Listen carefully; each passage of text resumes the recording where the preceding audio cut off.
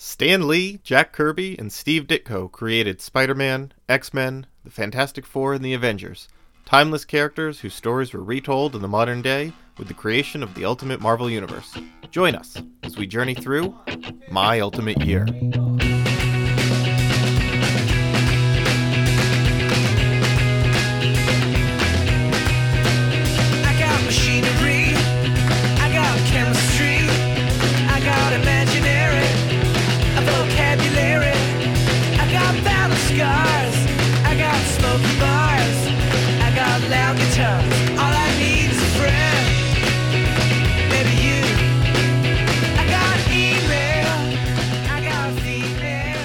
Welcome to My Ultimate Year, the comic book reading club, where we're going through all of the multimate universe. Doctor Strange in the multi-pit of madness. Malted milk balls. Ooh, that's a malted pit, like a little like a hard chocolate candy, maybe in the middle of your shake. Yep, exactly. What does malted mean, Dave? Wouldn't it be malted? You've never had a malted before? No, I mean, I like a malted milk ball. Yeah, I've had that. Malted milk ball. Yeah, I mean, it's just like a style. Well, I mean, you could have like a malted shake too. Yeah, right? But what does that mean? What does that word mean? What does it mean? It's similar to a milkshake, but it's got like, I think it's like a powder. No, I know, but what it like to malt something? What does that mean? Oh, I malted it. oh, dang! I malted it again. This is arguably the worst episode start we've ever had.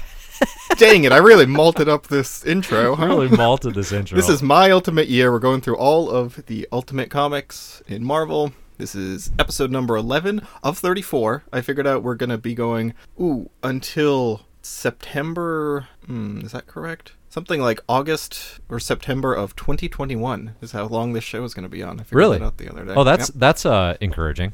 I look forward to being done. And onward to the next project. Add something. Yep.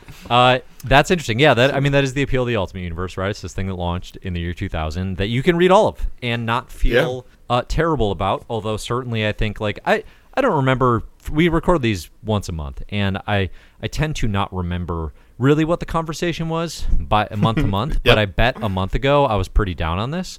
I think episode 10. I don't know if you were with me, but it was just kind of like just a fatigue and a boredom with kind of where things are going. I'm getting. Well, I have to say, episode 11. Here we are. We're going to talk some X-Men, some Ultimate Nightmare, some Spider-Man, and an Ultimates annual. And I was actually way more engaged with these comics. Even the stuff that I didn't think was good, I was way more engaged in terms of some creators involved, in terms of some of the things they're trying to do. This is to me an interesting turning point kind of in the Ultimate Universe where it's like, hey, we actually have to start trying some new stuff again, and we have to kind of figure out what this universe is going to be, because guess what? It's 2005, 2006. This isn't new anymore.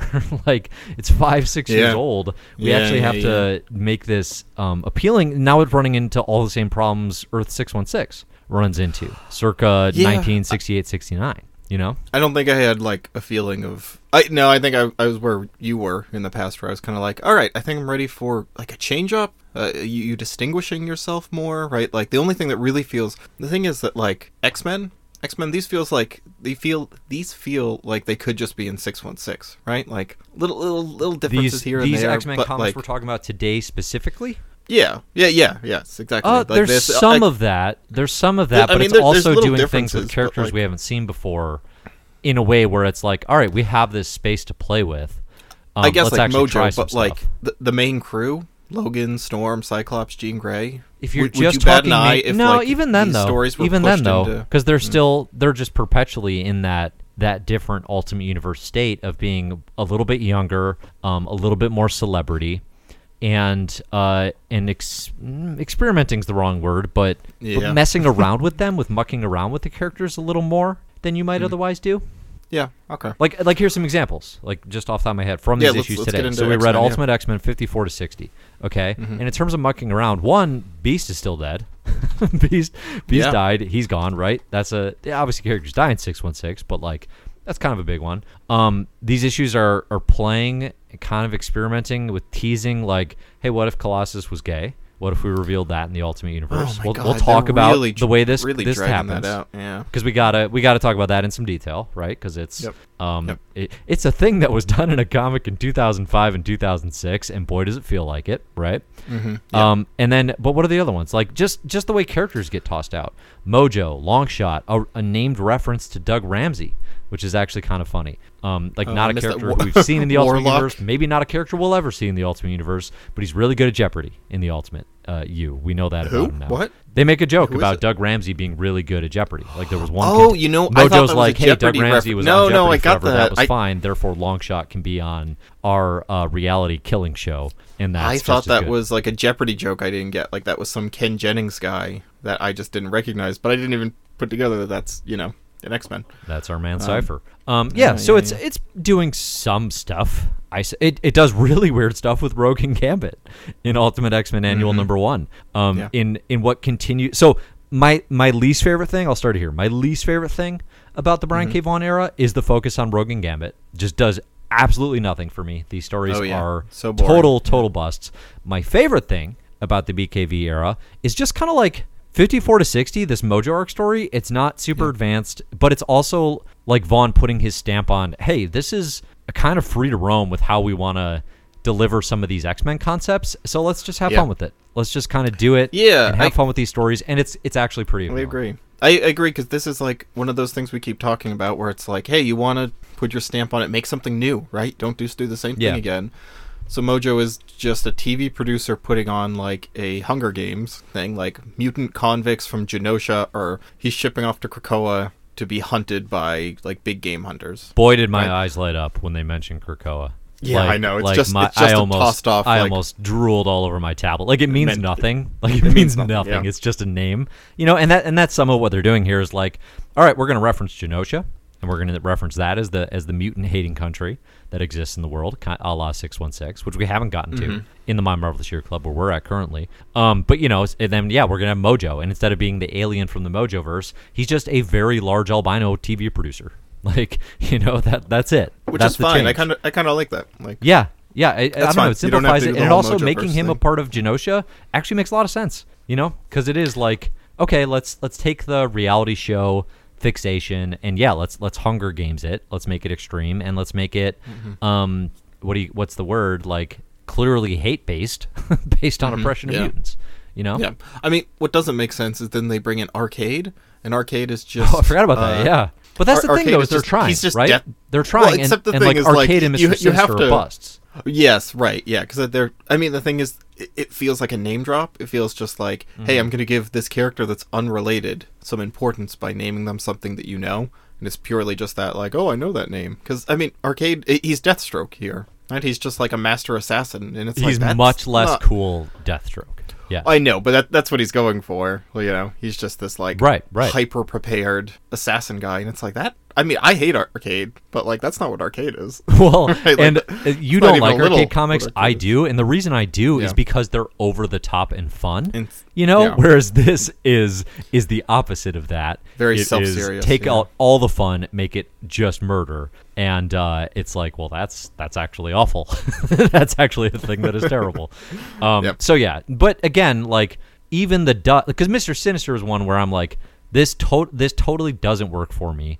This change, I appreciate the effort, but it doesn't work for me, and it's like the center of the story, therefore the story really doesn't work for me. And it also has the impact of like, now I know they can't do this thing well in the Ultimate Universe, at least unless another creator comes up and really shuffles things up, right?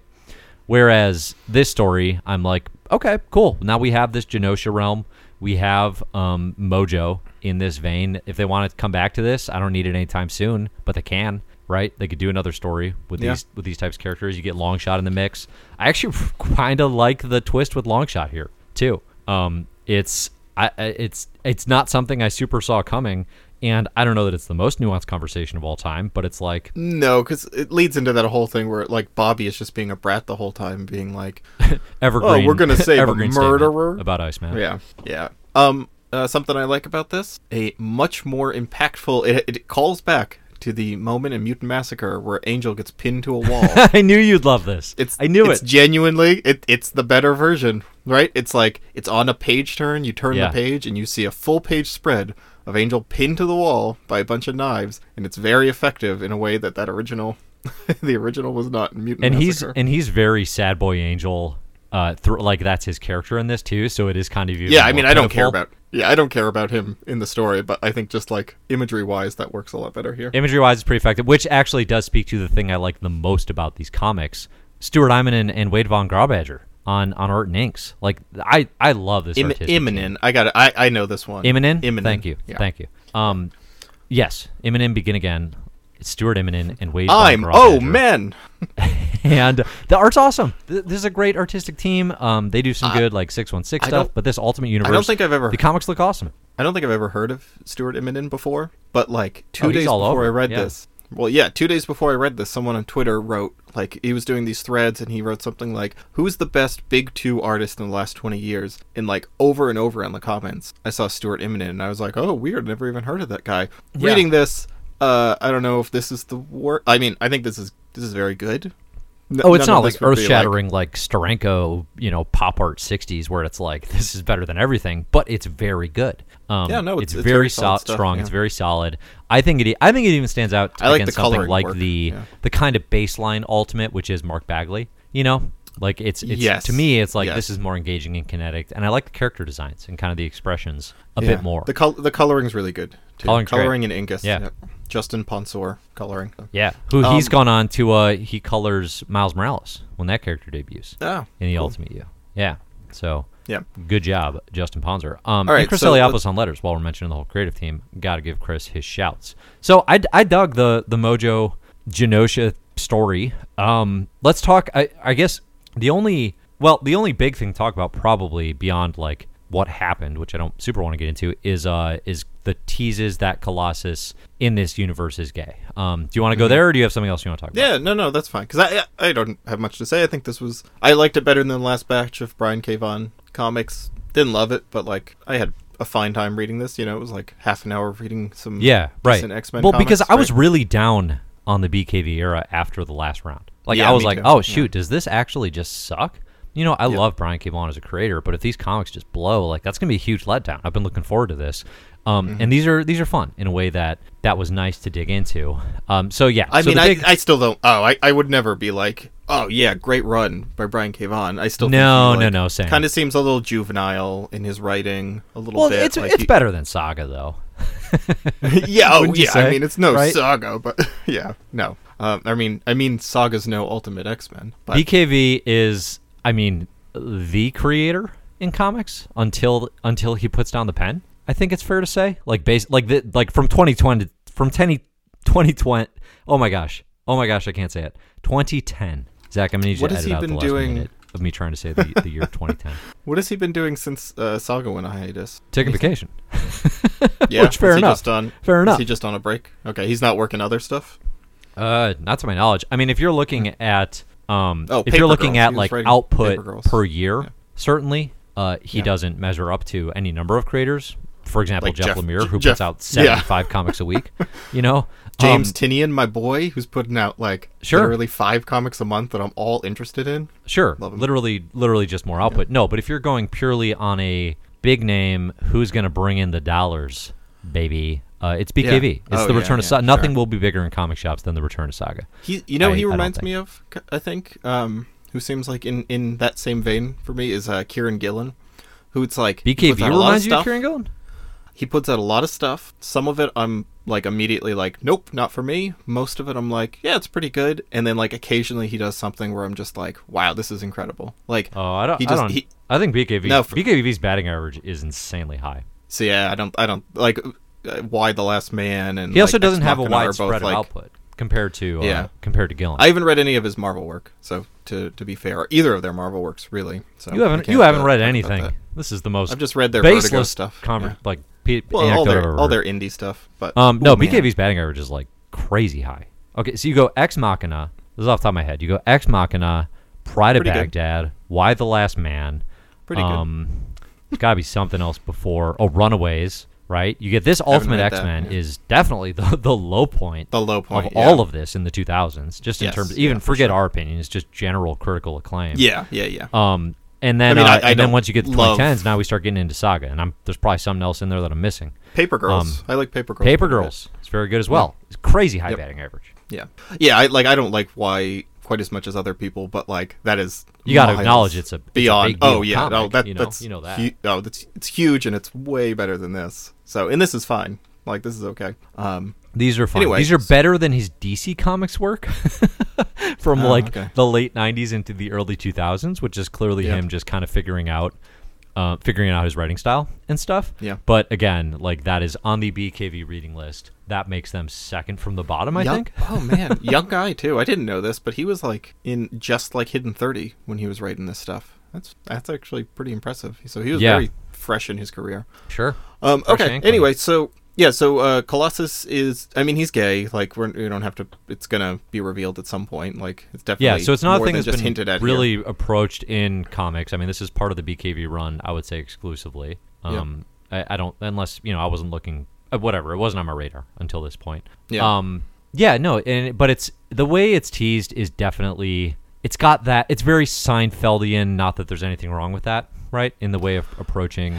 Homosexuality and queer relationships, where it's like I'm cool with this. I'm totally cool with this, but all I can do is kind of joke about it. Yeah, and because it has its thing of like being a little bit like of having its cake and eating it too. Yeah, right. Because like I mean, it's also doing that thing where like, oh, some of the hints that Colossus is gay. Well, he compliments another man's boots, right? And then like twice in this run, some like vaguely homophobic like insults get tossed out. Like someone gets called fruity, and someone gets called a fairy. Yeah, right. Like right. as like an not insult in the to just, context of Colossus, but it's like elsewhere in the war. Yeah, right, exactly. So it's like, it's still like, it's okay for this to be, still bantered around for these kind of like, it's okay, it's like Spider-Man 1 by Sam Raimi, where he's just like, says to Bonesaw, like, oh, cute outfit, your husband get it for you? Like, yeah, yes. It's still kind of acceptable just to like, an insult is to say like, you gay? Right? Like, so it's very much of the time. So that, but then at the same time, I remember reading this. It's not handled well, and it's not handled badly. Yeah, I remember very reading down the this middle. at like 18 or so, and it actually was like kind of a big deal for me that Colossus was gay, and it was like, oh wow, interesting. And he does a decent job of clearly counterpointing Nightcrawler as being bigoted and homophobic. Like Nightcrawler is the homophobe, the like straight up, which homophobe makes in the sense, group. right? This is our character with a deep religious background, and it also sets up like that thing where the metaphor now can extend. Like Nightcrawler is so mutant, he cannot pass, right? He's experienced so much literal townsfolk with pitchforks chasing him, but he's the one now that has bigotry in another way, right? And it just sort of goes to show, like, just because you are oppressed in one way does not mean you cannot showcase the same sort of thing towards another group, right? And it sets it up for that. But yeah, to your point, like a little bit of credit where it's due in terms of trying to get that ball rolling, because again, like where's that representation anywhere else in the Ultimate Universe, or in Big Two almost at all, almost at all. But again, like Ultimate Universe specifically, if we just look at this modern reinvention of the 2000s, how do you get a modern reinvention of the Marvel Universe without acknowledging people of diverse sexualities or people of color, right? Like that's the thing that would change right now. People of color, in issue 58 or 59, when we bounce over to Rogue and Gambit, did you think at first that like he had recoded Rogue as a black woman? Because there's like the first few panels, it's like, oh, Rogue's black now, and I was like, well, I mean, she looks good. That's fine, I guess. I wonder. And then like the lighting changes, and you're like, oh no, maybe I don't know what's happening here. It didn't look like the Rogue that had been presented previously anywhere else in Ultimate X-Men. The combination of art, which is that annual by Steve Dillon too, the X-Men, or is that the Ultimates? That's the Ultimates. No, that's the Ultimates. Yep. But the X-Men annual, like the combination of art and colors. Annual. Yeah, I mean, she looks like a character of another race. Which, like, for my money, you could have launched Rogue as that in the Ultimate Universe to begin with. Would have been a great call. Yeah. Doing it midway through a run, like accidentally, like it's in no way referenced. It's in no way intentional. It just looks that way. Yeah. Right. Which is, I guess, fine. I don't know. I have little thoughts. Well, about is it though? Like, I would actually say it's not, because that to me just feels like a mistake of the art. Like if it's not referenced or intentional, then it's a mistake. If it is intentional, then why not make it a part of the story and explain it? I guess just in that way that, like, maybe it's just a different art style, right? Like, different artists come in and they reinterpret characters in different ways, and I'm kind of fine with, like, oh, Kitty Pryde looks like, an 18-year-old in this run, but when we did that one in that, like, hyper manga style, she looked like she was 12 and, like, super little kitty and cartoony. It's like, I don't know. I kind of viewed it in that way. I guess the thing, though, like, with ongoing in-continuity superhero comics is just there's no...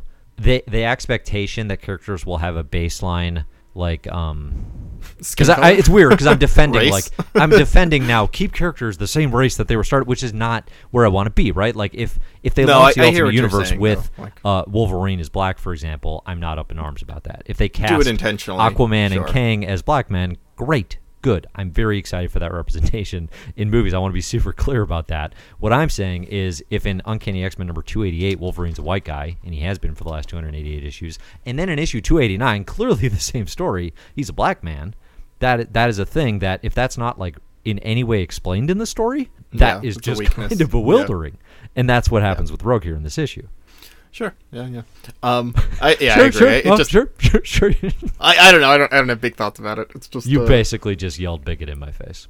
Well, you did call Jason Momoa black, so. Did I say I meant Hawkman? If I said Aquaman.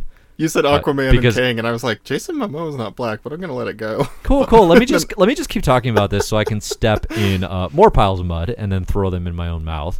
I meant the Hawkman and Kang casting news that came out shortly prior to our to our recording. But anywho, that's enough for me on the subject. So we move from that into there's a one-off issue here where Xavier. I actually like that they acknowledge, like, the bank teller's like, is it Xavier or Xavier? And that got me thinking. It got me thinking, because then I was like, wait, how do I Professor. say it? I don't remember anymore. I say Xavier, but... Professor Charles Xavier.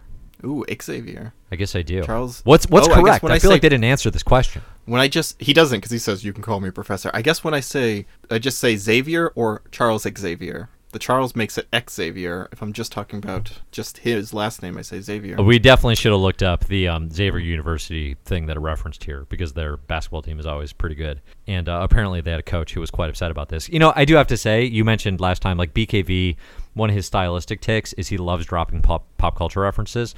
Or just things in and of the world. And in these issues, they really worked for me. Whether it was talking about just college basketball, whether it was Dazzler just dropping a bunch of, like, Dazzler in particular, he leans into as like, oh, she would know interesting pop culture references. They work, though. It's like, it actually gives, it almost isn't like a cheap sort of shortcut to give her characterization, because it's like, oh, what movies is she into? What music does she listen to? Like, it actually tells you a decent amount about her. Do you remember any of those? I don't remember any example of that. But all I remember is the Xavier basketball stuff, because like the movie stuff is like almost always over my head, because I'm like, I don't watch movies. I don't have time for that. Okay. But remember. Anywho, I got too many comics to read. What else do we want to say about Ultimate X-Men Annual number 1? You know what I like about this comic? Oh yeah, I like two things. One, the weird the Juggernaut design, where he's got an X strap over both nips across the naked body, and then his helmet is very weird and different. And he shows up, and he's Rogue's true love, right? Wishes they could get back together, even though she's run away with Gambit. And probably the best thing this comic does is it like kills Gambit, like needlessly and almost unexplained kills Gambit. It's very bizarre. Yeah. I don't know why it needed to happen, but I'm so tired of the Ultimate Universe Gambit stories that I was like, sure, why not? Oh yeah, at the end I was just like, oh good. The romance is over, I guess. Except now we have to deal with Rogue being like bummed out about having Gambit in her head. I want to say too, like there's Gambit and Rogue stuff that I like a lot. Like Kelly Thompson wrote a Rogue and Gambit and then Mr. and Mrs. X mini in 616 not that long ago. Those are really good comics. There are versions of those characters that I enjoy. The Ultimate Universe has absolutely none of them. Like they're just so boring in this universe. Well, it's got nothing like. The stuff we read is literal Stockholm syndrome, right? Like he violently kidnapped her and almost killed a bunch of civilians doing it, and then like while she was captive, they fell in love or whatever. Yeah. I want to talk about the issue where there's a single issue where Xavier recruits Syndicate. Oh yeah. In like a real sneaky way. right? There's a bank robbery where Syndicate, who's this two-headed, he's like a conjoined twin mutant who can like put out electromagnetic pulses from his heart. Oh, and also Is he in he's straight 616? from Preacher, because Steve Dillon's doing the art, and it's impossible not to see characters in Steve Dillon style and not can think, I this say- is a Preacher issue. What do you think about Steve Dillon? Oh, I love Steve Dillon. I good. love Me too. R.I.P. First off. I love his really? work. I didn't know that. Yeah, Steve Dillon just a died? few years ago, sadly. that I is- really like his style. It's very distinct. It is a challenge to read his work and not see a Preacher or Punisher comic. True. You know, True. I think Preacher is facial so- distinctiveness, especially, is like, Oh, God, everyone he's kind of got- looks like Frank Castle. I mean, everyone has that snarl. Everyone's lips have those like creases. Yeah. Right. He just has that way of I love his designs. But like it has to suit the comic. I don't know if it particularly suits this issue. It suits the Ultimate one later for me, but it's fine here. But the weird thing is like you just start seeing that Xavier is sneakily recruiting Syndicate here. Like he's taking him in and tricking the police into thinking they killed him.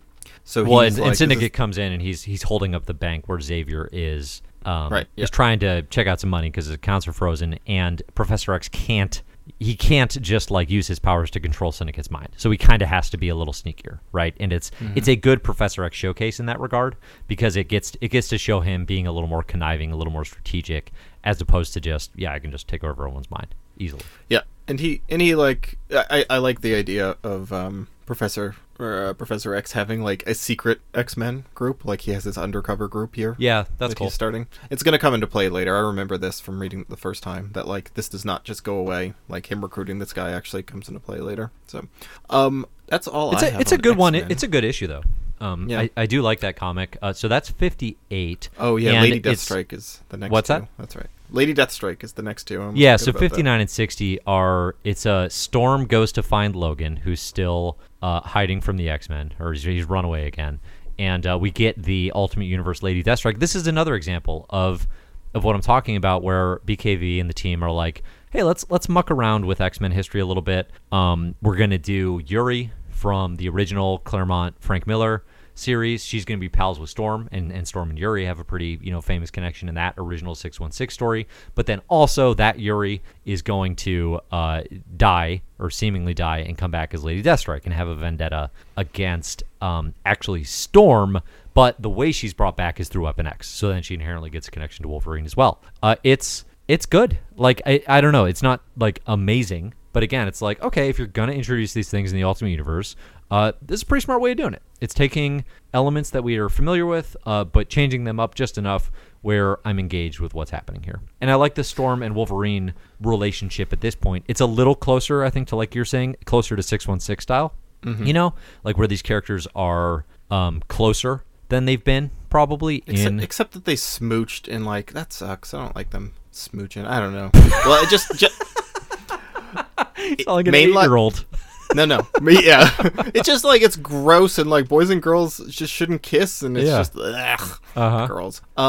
No, you know what? Mainline 616, Storm and Wolverine, smooch all you want. I'm here for it. I'll Yes. watch. Yeah, I'm with you on this. Ultimate one, it just I'll feels watch. worse 'cause the Ultimate version is just like a little. You know what? Like it's still gross considering like Wolverine. I don't like Ultimate Wolverine kissing anyone. Can we be clear on that? It's Yeah. creepy when he kisses anyone in the Yeah. Ultimate Universe. Yeah, it hasn't worked yet. Right. Well, let's just keep trying. We'll see. We'll Sure. find someone. Okay, that but fits with you. aim a little like who could he smooch at this point? Maybe Black Widow? Maybe? Like she seems like an adult. Oh yeah. Black Widow. How about an adult? Let's try that. Yeah, yeah. That's all we ask. Yeah. Yeah. So Lady Deathstrike, is this the same like power that she has in the main line, where she's got these long like, her fingers? extend out, and they can be sharp, but they also can like just wrap around you like cords. They not aren't cut you? they aren't like full on Reed Richards in her 616 debut. Have you read or watched Full Metal Alchemist? No, I feel like you told me to. Oh, it's incredible. Yeah, you should definitely read it. It's such a good comic. But there's a character in that, Lust, who has like literally the same thing, but the design is much cooler. She pulls it off better. But it's the same thing, just kind of long pointy fingers that kind of extend out and can be blades or whatever. All right, so that's it for X-Men. And this You has wanna talk been about- Zach Lustin for Lust, a new segment we're going to run out every My Ultimate Year. No, I'm sorry. In Full Metal Alchemist, my heart belongs to Hawkeye. Hawkeye. There's a There's a Hawkeye in Full Metal Alchemist that. Is there a loves. Hawkeye in Full Metal Jacket? No, but That'd there's be a one in crossover, MASH. There's a lot of right? Hawkeyes. Yeah, I was just thinking about Alan Alda and MASH today because someone mentioned Hawkeye, and that was weirdly the first Hawkeye that popped in my head. Oh, I don't think that's atypical. I don't think that's super atypical at all. So yeah, that's gonna do it for X-Men for this conversation. Next up, hey, can we do Ultimate Spider-Man in like 12 seconds? Yeah, I don't have a It's ton fine. to say about that. It's yeah, still fine. you know what to expect. Peter's kind of losing it in a way that I think is generally okay. Maybe hasn't been built up to. Well, and he's losing it totally because, lest we forget, properly. Gwen died very recently, right? That's a big part of his Yeah. emotional state. And he's terrified that Mary Jane is going to get killed also. Like, and he's taking this out that he's mad at her for not being smart enough, right? And to be fair, she does Or some for dumb listening stuff to him when he's here. like, hey, run. And she's like, why though?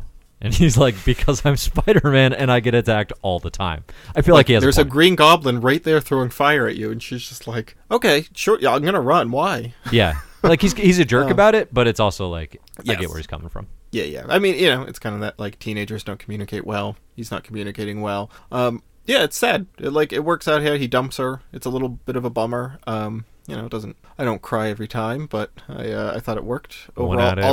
One out of every two. We do get the return here of Harry Osborn comes back, and he turns into our Hobgoblin. I do like Harry as the Hobgoblin of the Ultimate Universe instead of the 616 version of him becoming this sort of like wannabe Green Goblin, and then the Hobgoblin being an endless mystery of who is this character. I think I actually prefer the streamlined Ultimate version of that. Yeah, for sure. I always thought that Harry was just always the Hobgoblin. I think because of this and Spider-Man 3 convinced me, had it in my head. I think if you take the 616 designs with the Ultimate Universe story, you have the perfect Goblin mashup. Instead of we literally Instead of just Hulks. read the reveal of who the Hobgoblin is, and I already forget. Oh no, okay, I remember. Yeah. Not too impactful. And then there's a whole Doctor Strange thing. He's got two Doctor Strange issues here that are kind of fun. Yeah. That's They're like good. Ultimate Spider-Man, I think at worst, kind of fun. Yeah. It's all, again, that Bendis Bagley baseline is quite high. I do think though it's definitely a book where I'm like, and I've talked about this, where I would have had it crazy high in terms of books that got me into superhero comics and things that but now it's like, okay, but it's like, yeah, but I'm not engaged reading 7 issues of this again, a decade later.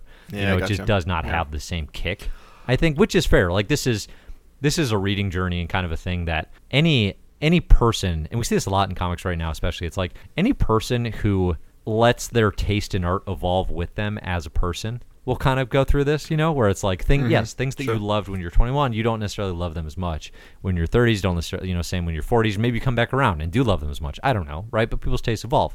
And to me, the key thing is just like not to look back and just be like, no, this was great. I love it. It was perfect then, and that's the way everything should be, right? That desperate nostalgia is dangerous and just like this is a very specific subtweet Dave is doing for in reference to some Twitter ongoings with Rob Liefeld. Listen, I haven't been on Twitter lately. I couldn't tell you what you're talking about. I think you're robbing me of my ability to make a point, right? Yep. You're really robbing me of that right now. The robbing you of you're robbing me of my ability to make this point the way I want to be making it. And Liefeld, like, you were kind of stepping on my toes there. It's okay. Pretty good. I was wondering how you were going to integrate that in. Yeah, it was tricky. The only thing I want to say is Brian Michael Bendis' banter, his little pitter patter, sometimes drives me insane. Sometimes make a comic unreadable to me. Generally not that here.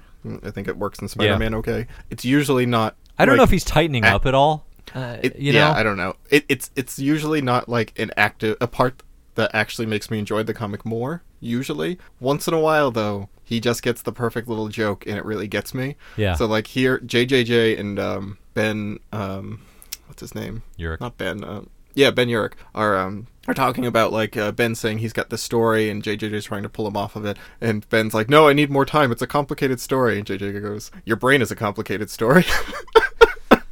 Like that joke really got me. Yeah. And it does help that he has that quick back and forth, because you almost get the timing of the dialogue. It feels kind of like a screwball comedy, like pitter patter. So That does seem like the trickiest thing with Bendis is figuring out when to roll that out.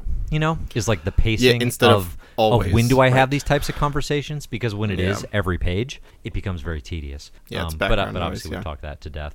So, all right. That's Ultimate Spider-Man this round. If you're digging it, again, too, like if you're reading it for the first time, I hope you're having a much more enjoyable experience the way I did when I read it the first time. But I just cannot possibly talk about it in those terms at this point. It's kind of been too long. It is a sort of book, too. It's like it's easy to take for granted, just that baseline level of quality, because what I was thinking? Huge things.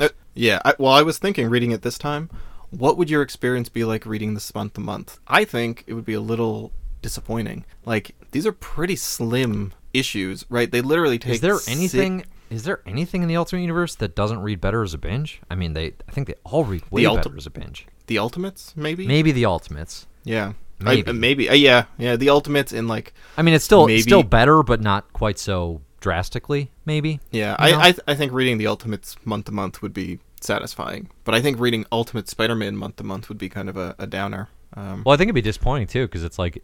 It is hyper decompressed, in the way that, it's written for the trade, like deliberately, in a way that was calculated at this point in Marvel history. Like they're figuring which I out, like this is how we can make more money. Yeah, right. Which I like reading them all at once. Like, it works this way, but like reading it month to month, I can see being really bummed out by that. That's a really interesting question. That actually sounds kind of terrible, but I wasn't doing it. And maybe if you're in the moment and caught up in the wave of seeing this universe built, maybe it's a little more exciting. Maybe that doesn't hit. It feels like a comic that I would be like, I'll catch up with this later.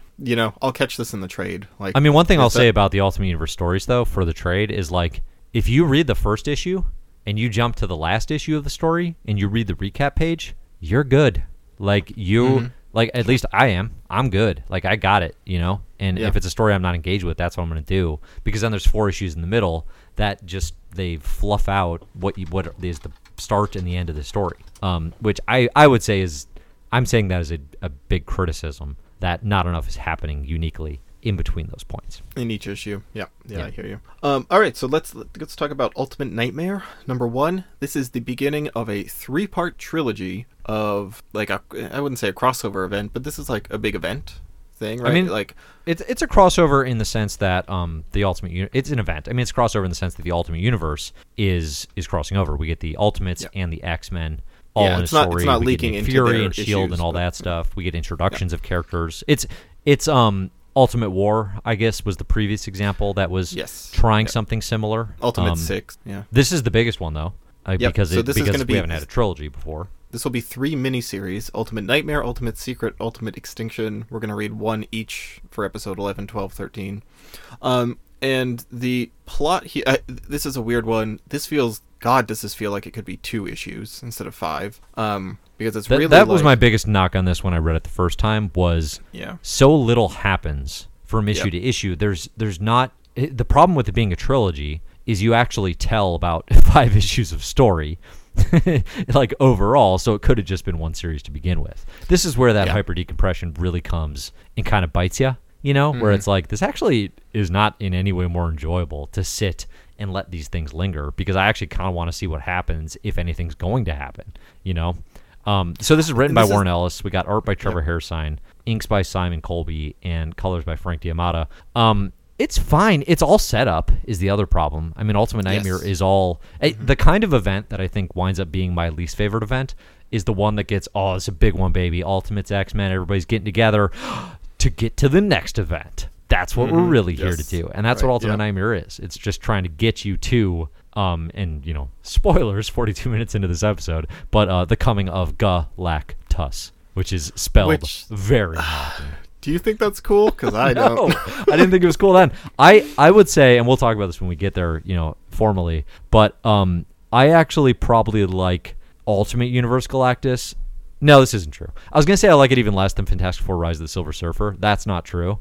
That would be hyperbolic, but it's a similar sort of like, hey, let's do it different. And it falls. You know what? I like the actual payoff of this, or like the concept of this. We'll get to it later, but I like how they do. That's not here because it's So it's this thing where like there's a signal being sent out worldwide, sending out like the death memories of these planets. Like their planets are cracking in 2. It's planet-wide genocide, the last dying memories of these species, right?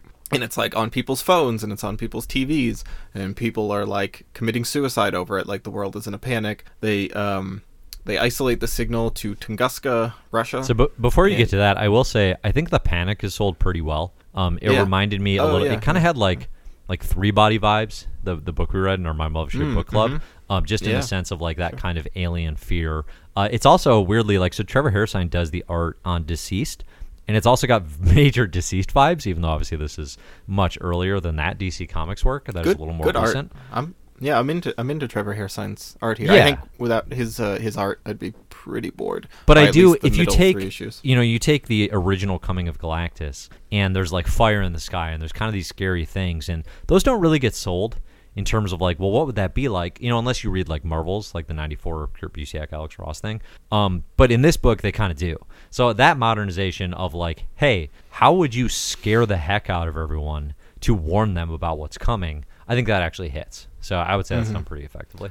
Yeah, I agree. The thing is that, like, then the rest of this comic is like, oh man, what could that signal be? What is it? And at the end, it's like, it's Galactus. And it's like, well, we've all... Well, it's not Galactus. It's a rundown, broken vision. No, but I'm saying that, like, the reveal at the end of this is that, like, the coming of Galactus is about to happen. And it's like, yeah, I know that from page 4 of issue 1. Right, like, there's not a... It's 5 issues of a mystery of, like, what are we going to find here? And then... you get to the end, and it's what everyone knows it's going to be. It's pretty underwhelming.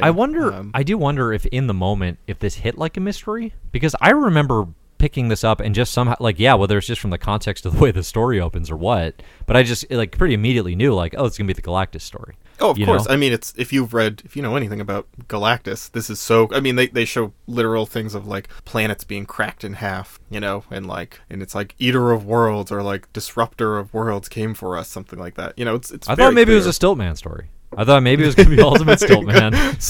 Stiltman cracked our world in two like an egg and drank the yolk raw.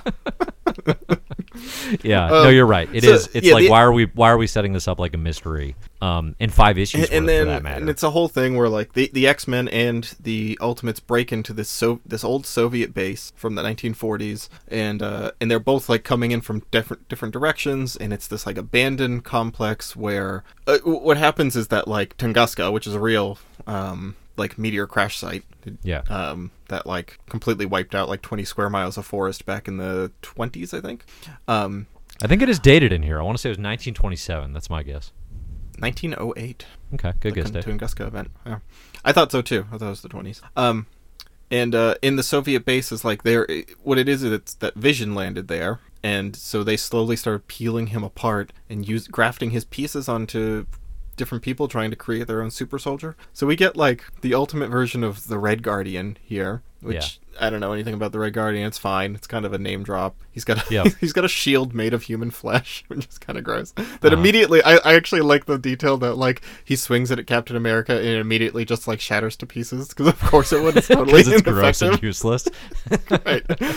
And then Ultimate Unicorn, who is here, which is very funny because he's just like an old Iron Man villain. Yeah, who's so doofy, but he, it's a good way of like I like that, like taking some really dumb D tier Silver Age villain and just using them as a throwaway in some gross way here. Right.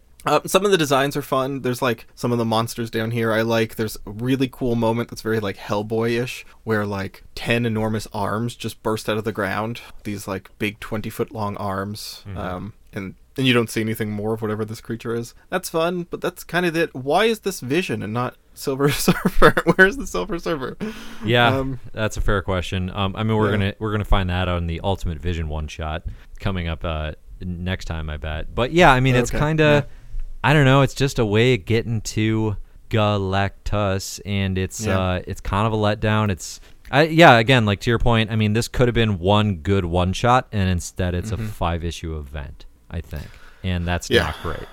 You know what's strange is just like Ellis can be good at this too. Like Planetary, right? Like Planetary is all about like, hey, here's tropes, here's like some set in stone, firm like foundational works, and I'm gonna play with them and find like really fun, new, interesting twists on them. Yeah. Right? And like instead here, it's, I don't know, if it just feels really uninspired. Well, me, and 'cause I don't do, think he's. I do like the idea of making Galactus a Ultimates Marvel Universe story. That's how it should be in this universe. Like, it doesn't make sense in the same way as a Fantastic Four story, because the Fantastic Four of the Ultimate Verse aren't the center of the universe the way the Ultimates are here. So that, and like the way Shield should be the one identifying and then figuring out a response to. And obviously the X-Men are involved here because they're the X-Men.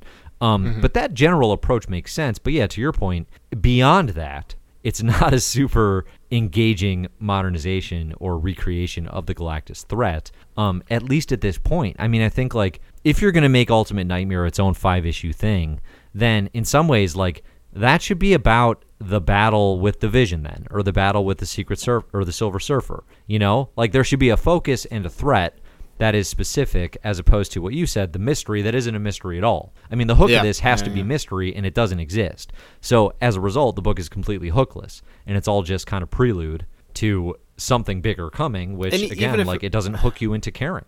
Yeah, and even if it wasn't just kind of the mystery, it's just like, well, I don't know, just the creativity, that pop isn't there. You know, there's no, like, planetary, there's, you know, a multi-dimensional snowflake. A hook, yeah.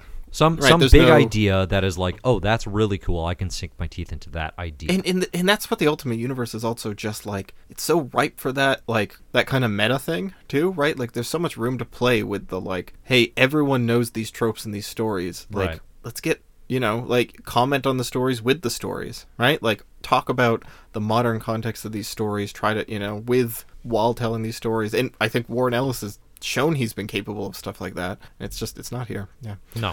All right, so that ends it's us a disappointment. Speaking Ultimate... of things that have ideas to sink into, we got a Mark Miller comic. Oh, that's a better always ideas better to sink into. Than I had. Ultimates Annual #1. It's Mark Miller. It's Steve Dillon penciling and inking. He's back with colors by Paul Mounts. Good pairing, the two of them. It is. Because, like, and you know what though? The whole time I'm like, this book Garth feels Ennis. Like The Boys. You know, it feels like a Garth Ennis comic in the way that Miller and Ennis kind of share some cynical DNA, some cynical comics DNA, that, like, and the Dillon pairing cements that totally. Yeah. It really leans into that, where I was just like, you kind of feel like you're reading a Preacher issue, you know, like, in a way of, like, the writing backs it up in a way that the X-Men issue did not have. Yeah, because it's just like, it's just got a little bit of that, like, I'm 13 and this is rude, like, yes, kind of vibe, but in a way that, like, that Preacher usually works for me. Like, Preacher has that kind of, like, Preacher builds up to sort of work, like, to mostly working, I would say, but it does have to. It takes like 10 issues to earn that sort of respect. For me, at least. Preacher like threads the needle 90% of the time for me, with, like, some exceptions. Like Arseface. I mean, Arseface is never as funny as they think he is to me. Right. Like, a big part of Preacher is, hey, this guy's face looks like a butt. That's a running gag for the whole thing. And if that sounds really dumb to you, it's really dumb. But somehow it's in this comic that is kind of incredible. Sometimes he's okay. Sometimes that character works, and then sometimes they have 2 full issues dedicated to him, and you're just like, "Wow, this is not as interesting as you think it is." Yeah, sure. Anyway, yeah. There's nothing. Steve Dillon's. Oh, sorry. Go on. I was just gonna say, there's nothing in this annual that is too egregious in the gross out or in the cynicism factor. No, I don't. But it's got that tenor. It's got that, like, hey, we're gonna make a lot of wheelchair jokes at this guy in a wheelchair's expense. That's gonna be real funny. One of those made me laugh though. I can't remember. It's like it's this small time superhero team, and they're calling themselves the Defenders. So, like, is that what it is? So that's kind of one of the things about this book is the general premise is, who are the Reserve Ultimates, which is a very interesting idea, actually. Like, conceptually, again, it's Miller tapping into something cool concept, very limited execution. And one of the versions of Reserve Ultimates is this, like, Defenders team, where it's like it winds up playing like a group of just kind of odd individuals in Nighthawk's living room in this example, right? Like, they're clearly nowhere near the level of the Ultimates, right? But they're calling themselves the Defenders. Yeah. I mean, they all look ridiculous, and Steve Dillon's art does a lot for this. Like, everyone just looks. No one looks cool in Steve Dillon's art. Like, he can sell a lame Valkyrie, which Valkyrie's quite cool, but in his rendition, it's just like a very thin woman wearing very revealing, like she's not like drop dead, like, oh, look at this bombshell, you know. She's just like a very normal looking woman who looks like she might have some issues of her own. You know, like, that's kind of how Dillon sells, like, her what's the word? Like her lack of threat, I suppose. Yes, right, yeah. Yeah, so the Nighthawk, like, introduces their new teammate who's in a wheelchair, the Whiz Kid. The Whiz Kid. And he, like, yeah, he hypes him up. He's, like, very nice, and he's just like, he's got, great powers. He's going to make a damn fine teammate. And, if it was roommate, this would be a much I mean, that's better also issue. probably true in this. Yeah. And then he's like, I think he does a good job of, like, parodying the guy being, like, kind of a tone deaf, like, liberal type of just like, well, I want you to treat him like everybody else. He says, I expect to play a full part in their adventures, doesn't want to be treated any differently just because of his horrific situation. The guy's like, what do you mean horrific situation? He's like, well, being a poor little wheel fellow and everything. Yeah. Which is like, isn't like the funniest joke, but then that catches on. And then some guys later, like, Spin Magazine wants to talk about me? Man, wait till they find out we've got a little wheel fellow too. And just the repeated use of little wheel fellow that has become like the catch term, and this guy is just like getting more and more irritated with that this stupid, it's not even that offensive, it's just like this really dumb term. That's the kind of like that when they thread that needle for me, where like he's not really even punching down, he's just like pointing at this absurdity and also more making fun of the idiots saying stuff than like actually, well, and that's leaning into what The Boys can do well. When it actually functions as a comic, and now functions incredibly well as a show, is like, hey, superheroes, they can be a bunch of arrogant idiots, and that's kind of what this taps into in a way that the Ultimate Universe hasn't necessarily. Like, we've definitely gotten the arrogant part, and we've definitely gotten the big jerk, but this is more just like, yeah, but also what if they were doofy and just kind of dweebs? But the problems that I have with this issue is it's all over the place. I think if you remember anything from this issue, and like basically as I'm talking about it, what I remember is it's a Nick Fury is a badass and we want to sell that comic. But the concept throughout the issue is like, who are the backup Ultimates? And that question doesn't really get answered in any interesting or meaningful way. Yeah, well, they go into it a little bit. Like, they have a cool montage of, like, there's a bunch of giant men, right? We've got a bunch more Iron Men.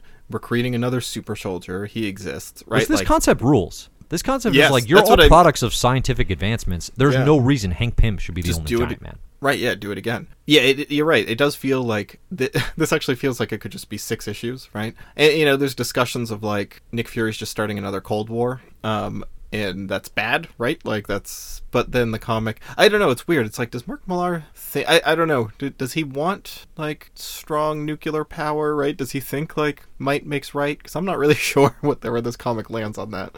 Does it matter? I mean, I don't know. Does it matter? I guess I would actually say that's something he does well, where, like, I don't need to or really want to know what he thinks. It's laying out a metaphor and concepts in this story that can allow you to think about that and then determine that for yourself, right? That's true. I guess I will just say, if the Ultimate Universe does not go in the direction that Nick Fury really breaks bad at some point, I will be disappointed. Yeah. It is so clearly leading into, like, this is dangerous, he is playing with fire, he is, like, it's doing a good job, if it's intentionally doing that and going to lead somewhere, of doing that thing of, like, oh, hey, all your worst enemies and villains and catastrophes, they're a byproduct of you, like, doing this, right? Like, you're snowballing this with your response, right? Like, just like the arms race. So. And I do actually think, like, the complications of Nick Fury's approach to security, I think get advanced in the Ultimate Universe in a way that, like, we can't really see them advance in 616, or at least we haven't necessarily until the Ultimate Universe kind of pushes the character in this direction, where it's like, he is security over absolutely everything. Like, there is no question of quote-unquote morality with him. It's just, what is the thing we do so that we have power? So is it test out dozens of individuals with a super soldier formula that we know will most likely kill them, just in case we need a backup Captain America one day? Yeah, he's going to do that, right? So, like, effectively committing murder. Of volunteers, yes, and of soldiers, yes, but he knows what he's doing, right? They say it's like the 17th time or something like that, the character we see here. We also see him in Spider-Man, not even these issues. He's supposed to be in charge of Harry Osborn. Somehow Harry turns into the Hobgoblin on his watch, right? It's like, that's a thing that gets out of his control. Yeah, Spider-Man slugs him, and Spider-Man slugs him, and his response is, we need to take away Spider-Man's powers, right? It's just like anything he can't control, he will manipulate and overpower. And it's one of those things where it's like, okay, it's got that kind of Samuel L. Jackson badass flavor, but taken even further, because Samuel L. Jackson, even the tough guy thing in like the MCU, for example, he's never quite so domineering as he is in the Ultimate Universe. Nick Fury feels like he's actually in control of everything because he will do these unthinkable things. Whereas MCU, Sam Jackson is kind of along for the ride. Yeah. I guess I will just be disappointed if like the Ultimate Universe ends still on a note of like, and he did what he had to protect us all. Like, because I hear what you mean on that. Sometimes it leans more in that direction of like, yep, he has to do, he's that guy out there doing what he does so that we can sleep at night. And then sometimes it's like, no, the problems are caused by him. Anyway, well, yeah, and I do think to your point about what does Millar think about that, like, he's definitely leaning into, Nick Fury's cool as hell here, because like the hook of this too is like there's an assassin out to get him. He's this like Mr. Nix. He's like one of the top assassins ever. And the final scene of this is him lining up to shoot Nick Fury with an impossible gun. And lo and behold, when he looks through a scope, Nick Fury's the one who hired him. He's waiting back, and Fury kills him. And that's a very like, look at this cool guy. He had a plan and a gun. So they definitely think this character is pretty dope. Yeah. I agree that is kind of what I guess I don't really care what Mark Millar thinks. I guess I just care what the comic is trying to, like, if it is just pushing like, yeah, this is cool. It's cool and good to to amplify an arms race. Yeah. I do think to your point about this being 5 issues, I think I'd actually like if you fleshed out Miller and Dillon's 5 issues backup Ultimate series instead of Ultimate Nightmare. That to me is actually more interesting questions. Because I this is probably my favorite thing I read, because I just think like the ideas here were big, the ideas here were fun. I liked X-Men fresh, more, but this was engaging, and this is what I'm talking about when I came into this, where I'm like, oh, this issue is very engaging. I don't love it. I don't think it's like a perfect comic, but there's plenty to play here and plenty to talk about. I think whether it's executed perfectly or not, at least there's ideas. That's what I come to this for. Yeah. Agreed. All right, so what's up next? So next will be episode 12 of My Ultimate Year. We're going to do Ultimate Secret and Ultimate Vision. Then we are going to get the second volume, or at least the start, of Ultimates. So we're coming back to the Ultimates verse. And and somehow you have packed in here also X-Men and Fantastic Four. Why are there so many comics in next episode? That is so many. That's 5, 12, 13, 14, 18, 23. 23, 24? That's not Is that how much we normally read? Yeah, we read between. Gosh, it feels like a million comics. Nobody can read that many comics. Impossible. Yeah, maybe. I challenge all of you. Try to read that many comics.